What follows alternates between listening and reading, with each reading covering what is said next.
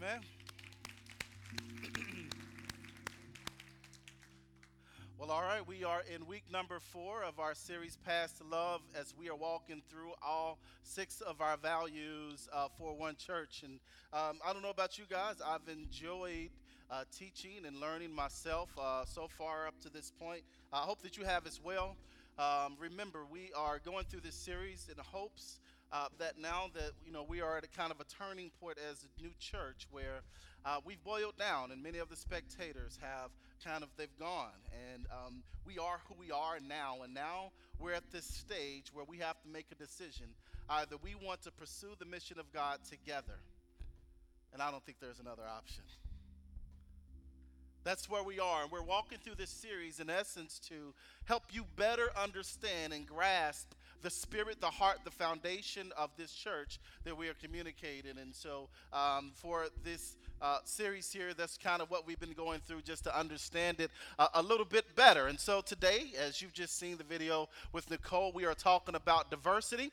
And we didn't want to just speak or preach diversity. As we've seen in worship today, we wanted to show it, to demonstrate it. We are a very diverse and gifted congregation. There may not be a whole lot of us, but there are a lot of gifts that's in this room, and we wanted to highlight those today. And so you notice that there is someone to my left, to your right, and we're going to show another form of worship as she is going to paint during the message today. We had Jamie, who led us in worship. Man, I was excited to hear him today, so really grateful for that guy.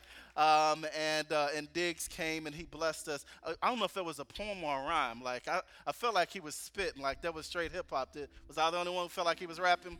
Yeah, he was rapping, like he was trying to pull out his MC skills right there. And so that's where we are today. We are showing and demonstrating and teaching and learning about diversity. So I don't know about you guys, but I've always been a part of a diverse background. I grew up in an area called Russell, right here in the city of Louisville, which is right, it's a part of the West End, but it is also right next door. We were neighbors to Portland. And in the area in which I lived, it was very diverse. It was black and white, and we didn't spend, unless you went so far into either the neighborhood, a lot of time worried about who came from where. We had one thing in common: we were all poor. It didn't matter the color of your skin. We were all hungry.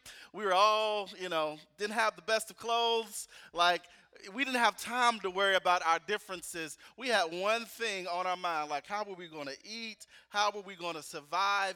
And that's one of the things that unified us. And so I grew up, man, for a large part of the time on 19th and Market. Chad Rainberg is here today. You always put in Louisville the number before the street. There is no Market in 19th. It is 19th and Market. I grew up on 19th and Market, and on 19th and Market, I played with a little boy there all during elementary and the first part of middle school, named Harley. His name was Harley David Richardson. Harley David. His parents were bikers. They named him after Harley Davidson. They were bikers. I loved Harley. Harley was a little redhead boy. We hung out each and every day. However, I could not even go in Harley's yard. I wasn't allowed to set foot on his property. His parents allowed him to come play with me, but I was not allowed to go in Harley's yard. His parents wouldn't allow it because they were comfortable with me playing with their son. They just were not comfortable with me going inside of their house. And I remember, man, just feeling so bad after times when he couldn't come out or something, and I'd have to stare at him from the fence. And I just wanted to play with my friend. I didn't know the reason why until my mom one day told me, well, here's probably the truth as to why you cannot go in Harley's yard. And I remember about 9 years old, heartbroken, because I didn't know that there was a difference there. I mean, physically, I saw the difference, but we were friends. Like, we hung out. We didn't have video games back. Well, we did. We had the Atari 6400. Some of you guys may know about that. 30 and over only can understand the Atari 6400. We have that. We played pole position for hours back in the day, racing game. You only did one thing, just went in a circle. which I guess is car racing anyway. Anyway, so I grew up in kind of that context of that understanding, and but that was my life. I played sports, and I played sports, and when all during school, you're a part of a team. And when you're a part of a team, your teammates are your brothers. They're your friends. And so I grew up, sleeping and spending the night over friends' homes in all parts of the city. We were no different. We were friends. We were brothers. We fought together. We played together. We were a part of the same unit, the same family. But there was only one place in my life that did not resemble diversity, and that was the place in which I worshiped. And I didn't understand it as a child. I do know the older that I got, that I would hear words. The more that I began to learn about Jesus, there was a term that made me cringe every time I heard it, because something in me, I didn't understand the theology behind it, but there was something in me that cringed every time I heard the phrase black church. I cringed every time thinking about it, because I couldn't see in all the scriptures that I read where there was any type of ethnicity that was connected to a church. Because if there's a black church, then that means that there's a white church, and there's a Hispanic church, and there's an Asian church. But I thought the church was supposed to be this universal idea that Jesus came for. And whenever we attached our ethnic identity, our human issues to it, and I felt like we made it a little dirty. And when you begin to learn a little bit more, and I figured out church was a place where it was really voluntary, institutionalized segregation. We choose to be divided. We have the opportunities, we have the ability not to be, but we choose to be segregated. It is the only place that exists in these here United States where there is institutionalized segregation. We call it the church. Today, I want to show you that voluntary, institutionalized segregation is not scriptural, it's not biblical. It, in fact, goes against everything that Jesus Christ came, lived, bled, and died for. So I guess it's been close to 2 years. When Matt Ness and we sat down at a coffee shop and we began to dream about this idea called One Church. And I can't believe it's been that long now at this point. And I remember dreaming and understanding that we were going into something that neither of us was smart enough for, gifted enough for, and we recognized that before we could invite anybody else into this situation, the first challenge upon both of us was to gather and to pray and to ask and seek God's guidance through this. And I remember, I forget which situation it was, where Matt said, he says, I find it quite interesting that the time that God has placed us on our hearts is at a season where, at least during our lifetime, racial unrest is at an all-time high. Like, not in my lifetime has racial unrest been so bad. And that was 2 years ago. It's borderline nuclear at this point, just how difficult and how challenging the issues are within our culture and our society. And we figured either one of two things: either we are stupid, or either God is calling us to this. Now, I live in a house full of women. Usually I'm stupid. But in this situation, I recognize that, no, this was something that God was definitely calling us to. And I remember Matt and I sitting and talking, and I shared with him, I said, the reality is, because of the nature of what we're doing and what we're attempting to do, what we believe in, social justice is going to have to be an imperative for this new church. We have to engage in social justice. That word, we've been throwing it around for a few months now, and it's been misconstrued, misunderstood. In fact, we've actually lost people because of that term. People have left One Church because of social justice, largely because I'm for sure they don't know what social justice is. So let me tell you about social justice real quickly, what it means for us for One Church. We didn't just grab it out of the air. It is not social justice for the sake of being social justice according to what we see, where it's just some idea where it's just social justice for the means of being socially aware of what's going on. We were thinking about social justice biblically, which social justice is a biblical idea. And I got a scripture for you. Micah 6:8. If you can look at that with me real quickly. This is what the Lord says to the prophet Micah, he has told you, oh man, what is good? And what does the Lord require of you but to do justice and to love kindness and to walk humbly with your God? God asks and requires us to do justice and to love kindness. That's a command from what does the Lord require? To do justice and to love kindness. Simply at our core, this is what we're saying. As followers of Jesus, we are invited to see and interact with everyone, every human being on the planet as though they were our equals. Amen. We value life. This means that when we see suffering, when we see discrimination, when people are lost, when they are hungry, when they are hurting, when they are disadvantaged, if the Lord has required us to do justice and to love kindness, when we see suffering on our planet, it is sinful to not engage it. It is against the will of God when we see people suffering on our planet and we choose to turn a blind eye and a deaf ear to that, because the Lord requires us to do justice and to love kindness towards all people.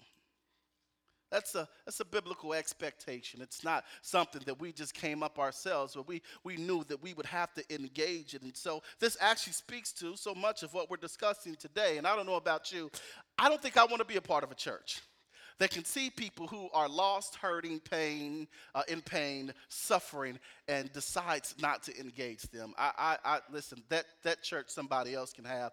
I don't want to be a part of the church that can see that take place in people's lives and decide to just go in our own privilege and in privacy and close our doors in comfort and just exist.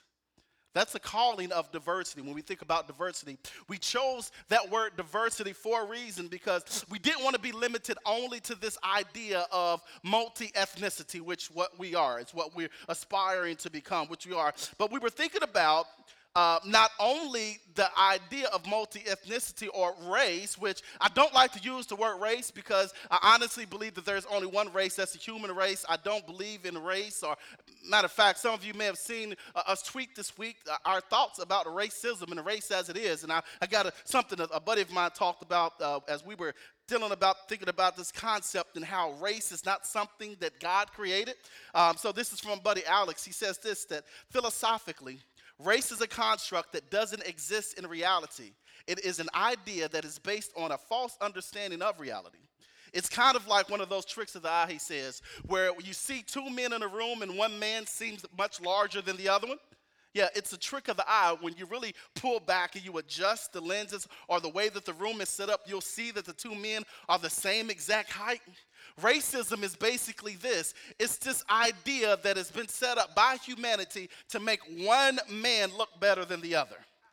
But according to God, it does not exist because we are all the same. So racism, it's not there. So we will never use the term racist. You often hear me use the terms chocolate and vanilla. Chocolate and vanilla. Yeah, we don't say black and white. I really don't like those either. Chocolate and vanilla. My wife is caramel macchiato though. That's who she is. We don't use those terms there. We wanted to use diversity because we wanted to tackle a number of things. We didn't only want to tackle multi-ethnicity. We also wanted to tackle differences in socioeconomic status, or differences in gender, and difference in age. And let me just share this too. I love the fact that we are a younger congregation. But man, I long for the day when we've got some real good seasoned saints in this church. Where we can have some wisdom and some people who've got a little bit more mileage on their tires. Like, I like that we're young, we're cool and all that stuff, but, I need some people who's got, like, old candy and sandwich bags in their purses and, all those things. Big mamas and, and our granddaddies and grandpapas, man, who's, everything is great. I long for the day we'll have some age inside of this church, man. That's pretty good. So, the idea of diversity that we're going to talk about today, we have a biblical basis for it. So I want you to see specifically what we're talking about when we think about diversity as regards to one church. And so if you have your devices, your Bibles, or whatever, it'll be for you on the screens. Ephesians chapter 2. We're just going to look at verse 14. And this speaks to where we get our diversity from. It says this, for he himself is our peace, who has made the two groups one and has destroyed the barrier, the dividing wall of hostility. Now, when you read that passage, you cannot understand its significance without understanding what takes place in the preceding verses. This is a wonderful chapter, Ephesians chapter 2, especially verses 1 and 10. We know it so much there. We hear Paul talking about how we were dead in our transgressions and sins and how we were saved. We were given salvation by grace through faith, through our faith in Jesus Christ. We were all given the ability to experience the grace and the mercy of our Lord and Jesus Christ. We love that, man.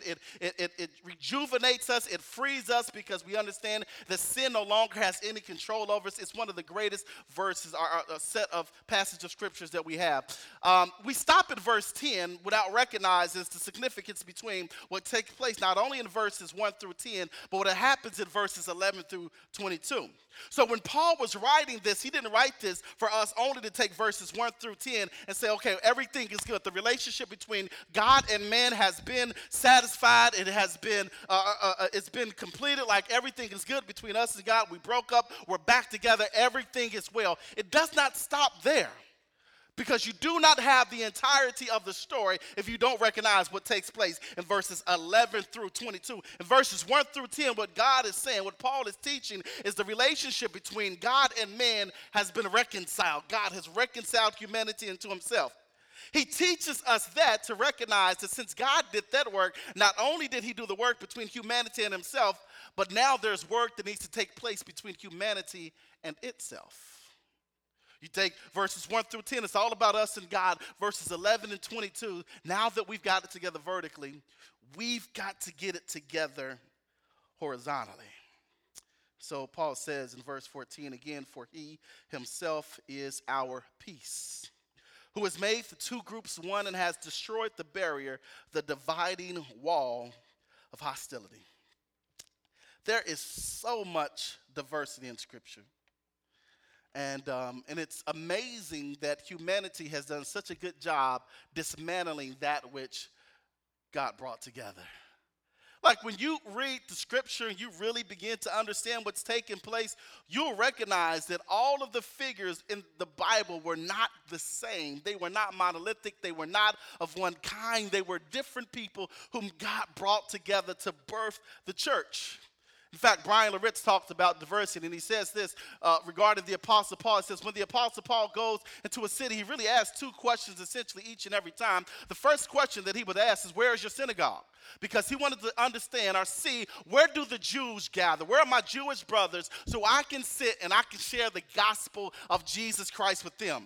The second question he would ask is, where do the Gentiles gather? Now that I've shared the gospel with the Jews, let me now go share the gospel with the Gentiles. And after he preached the gospel to the Jews and then preached the gospel to the Gentiles, here's what the Apostle Paul did not do. The Apostle Paul did not then plant a church in the east end for the Jews and plant a church in the west end for the Gentiles. He planted one church where the Jews and the Gentiles gathered together, and there they became the church. They tore down the dividing wall of hostility so that they all could recognize that our differences ought not divide us because we have a unifying factor in Jesus Christ that brings us together. Diversity is all throughout Scripture. Here's how you know it's in there. Because there are untold, an unlimited amount of issues that take place. You read about it if you ever read Paul's letters. Here's how you know. Number one, look at their names. The names are so different. You can tell that these aren't the same thing. You've got Peter, you've got Paul, you've got Aquila and Priscilla. You've got some differences there. We've got Josh and Matt, and we've got Shaniqua. Come on, we've got differences there. There's differences in people. It's different. Not only can you see in the names, you can also see because food was an issue. Now, if this was only about Jewish people, then they could gather and eat their little kosher meal and everything would be okay. But something happened when Peter and Paul went into a town and they sat down and Priscilla dropped a plate of ribs on the table. We've got to have a meeting about this. Something's wrong. This ain't kosher. This ain't what we're used to. It was an issue. The early church was messy. It's messy when you relate to people who have different backgrounds from you, who are different from you, who have different cultural upbringings to you. But what they recognize in the midst of all of that, they sat down, they dialogued, they had conversations, they learned from one another, and they refused to allow their differences to divide them. So let me tell you this, in case you don't know it. Difference is only flesh deep. It's only flesh deep. The things that make us different, once it passes our skin, we are all the same. Now, there are some cultural differences, but I learned the cultural differences really have nothing to do with the color of our skin. It has more to do with the upbringing. Case in point, Martin Brooks, one of our members, he just came back from a camping trip with he and his sons and grandsons and another friend of his. I was at a meeting at a restaurant, and his friend, whom I know as well, was going on the camping trip, and he says, man, I'm really excited about camping. I said, man, that's pretty good. He says, man, you should go with us sometime. I said, I really don't know if camping's a Brown thing to do. I just doesn't really seem like a Brown thing. I don't think I can do that. Like sleeping outside, bugs, bears, Don Torrio, Jamel doesn't do bears, bugs, all those things. It's not really a Brown thing, but God bless you. You guys have a good time. As I'm sitting there, one of the ladies that I'm meeting with, one of the managers of Cardinaltown, who happens to be a chocolate sister herself, says to the brother, hey, listen, I'll camp with you. And I'm like, what? Like, we don't do that. Like, is that something that we do? You breaking all laws, all laws. Yeah, we don't do it, but she loves it. She loves hiking, fishing, and all that. I don't know why you would hike. I don't understand it. Why you climb up mountains voluntarily. All those things really doesn't make sense to me. Like, why would you do that to yourself? And then you got to come down. Like, who spends money to do that too? Like, it's not even cheap. Like, that just doesn't make sense to me. But hey, it's a cultural thing. And I'm good with it. The differences, however, should not divide us. The Lewises, they hike weekly. Like, that's them. And it's okay. And I love them for being uniquely who they are. But because they're hikers, and for me, a good day is sitting in my basement or at least on my porch if I want to experience nature, not in the woods. That difference is something that we ought to celebrate. In the early church, man, you saw this taking place. So many people from so many different places, they engaged one another, and it was okay. We ought to celebrate difference, especially ethnically, because what it does is it screams to the greatness and the brilliance of our Creator. Although there may be ethnic similarities, there's no one person who is the same. How great is our God? That he looked and he created each and every one of us differently. We like different things. We experience different things. We have different feelings and emotions and temperaments. How great and how creative is our God. We celebrate those things. We ought not let those things become a dividing barrier between us and humanity. So here's the thing. I'm talking about the early church. This is what took place as Paul was working his way through many of these towns and these nations, and he was spreading the gospel, and he created this multi-ethnic church. If Paul did this some 2,000 years ago, for the life of me, can you tell me, why do we have a black church? Why do we have a white church, a Hispanic church? Why is there a conservative church or a liberal church? Why are there differences in our churches? The only thing that I can say, that I can see according to what Scripture or what the world is showing us, is the difference is only this, that we have chosen to allow those things that Christ defeated to be the things to separate us. God gave us freedom to be united together, not divided by our faith. We ought not be the black church, the white church, the conservative liberal church, Republican, Democratic church. We ought to simply be the church because he became our peace. Not so that we could create categories of difference, but so that we may have solidarity through his sacrifice. Paul recognizes this as he shares again, for he himself is our peace, who has made the two groups one, has destroyed the barrier, the dividing wall of hostility. Check this out. Paul is speaking literally about a wall that existed outside the temple. There was this area, I've got a picture, put it up on the screen for me. There was this area that was called the Court of Gentiles. And at the Court of Gentiles, those who were believers, they could not pass by that wall that separated them, and it was the middle wall between the Jews and the Gentiles. There were signs on the wall, and the signs literally said these words: "It is your own fault if you pass through these walls and get caught and lose your life."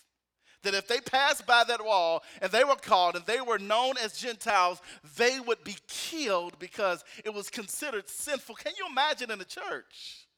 In a church, there was a place where people who believed in the one and only true God were not allowed to go and to engage him because of the color of their skin, because of their background. There were people who said, because of where you're from, you are not allowed to see our God.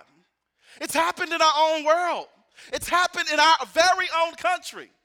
Taking Philadelphia many years ago, about 100 or so years ago, you find a man who enters into this predominantly white Methodist church, and he goes into the temple by himself, falls on his knees. He's praying deeply in prayer, weeping before the Lord. And because he was in a place that was deemed only for whites, they drugged this man out and they beat him, and they told him he was never to go inside the church again. And because of that, the African Methodist Episcopal Church was created, not because they wanted to be separated, because one people group said, "You are not allowed to be here." This is not what God designed for his church. He desires for us all to come back. There is neither, according to Paul, Jew nor Greek, slave nor free, Scythian or elsewise. All are the same. All are equal. All are united in Christ Jesus. We are exactly the same. And my dream and hope for One Church is this: is that we would get this on the depths of our hearts. We would write this story, this gospel of Jesus Christ on our hearts, and we would be the missionaries to our city to let these people know that the dividing wall called 9th Street should be torn down, and that we all should gather together celebrating how good our God is, and ministering to the disadvantaged, the lost, and loving people regardless of where they are from. I believe that we can be the ones to teach how God desired, how he died. As we were traveling, telling people, Matt and I, about what we were going to do, one man that I greatly I value, I appreciate much of what he teaches me. And when I told him about what we were trying to do, his exact words to me, because he believes in what's called the homogeneous church, churches of the same kind, you just simply draw the people who look like you. He says to me, "I hear what you guys are saying. However, I don't want to see you mess up two good things trying to create that thing, and it may not be what God is saying to you." And I was so heartbroken, because I was so excited about this, and I just knew that God had brought Matt and I together for a time such as this, and I couldn't understand it until finally something clicked in my spirit, and I said these words to him: "There is no way that I can read the gospel of Jesus Christ. There is no way that I can see the work that Jesus did on the cross. There's no way that I can read the Pauline epistles and I can look at my brother who is from a different ethnicity than I. There's no way that I can do that and say that I cannot do this. No, what I cannot do is continue to live a homogeneous lifestyle. What I must do is engage people who don't look like, think like, act like me, and vote like me. We've got to be diverse." Thank you, God. I grew up, man, longing for, and if you ever talk to George, he'll tell you this: as we were starting the Soul Center, George would always say in meetings, "Well, guys, you know, we were never supposed to be a black church. That's right. We never wanted that end. We simply, we morphed into something that we didn't want. So we want something that more reflects the kingdom of God. We want to tear down this dividing wall of hostility." This is all scriptural. As Paul's talking about in chapters, in verses 1 through 10, he's talking about the reconciliation between God and humanity. Then there must be a work between humanity and himself. If you read also in 2 Corinthians 5, you'll see this, that all this is from God, God who reconciled himself through Christ and gave us the ministry of reconciliation. He reconciled himself to us so that you and I would have spirit enough, testimony enough to recognize, because God did, I then should do too. Because he reconciled himself to us. when I consider the history of my nation. When I look at how the document that we behold to be so great, so wonderful, who says that all men were created equals, but also says that African Americans were only 3/5 of a human being. When I look at that foundation, he says that it is the church that should work together to defeat those myths, those stories, those lies, those sinful tales. It is us who ought to do this job. It is our job to do. He reconciled himself to us so that we do the work. And if we don't, according to the great Jewish rabbi who marched with Dr. Martin Luther King, he says, the only thing worse than hatred is indifference. And if we could ever live our lives where we're comfortable, and I understand it's easy to live that way. Things were easier not working toward this. But God didn't save us to be comfortable.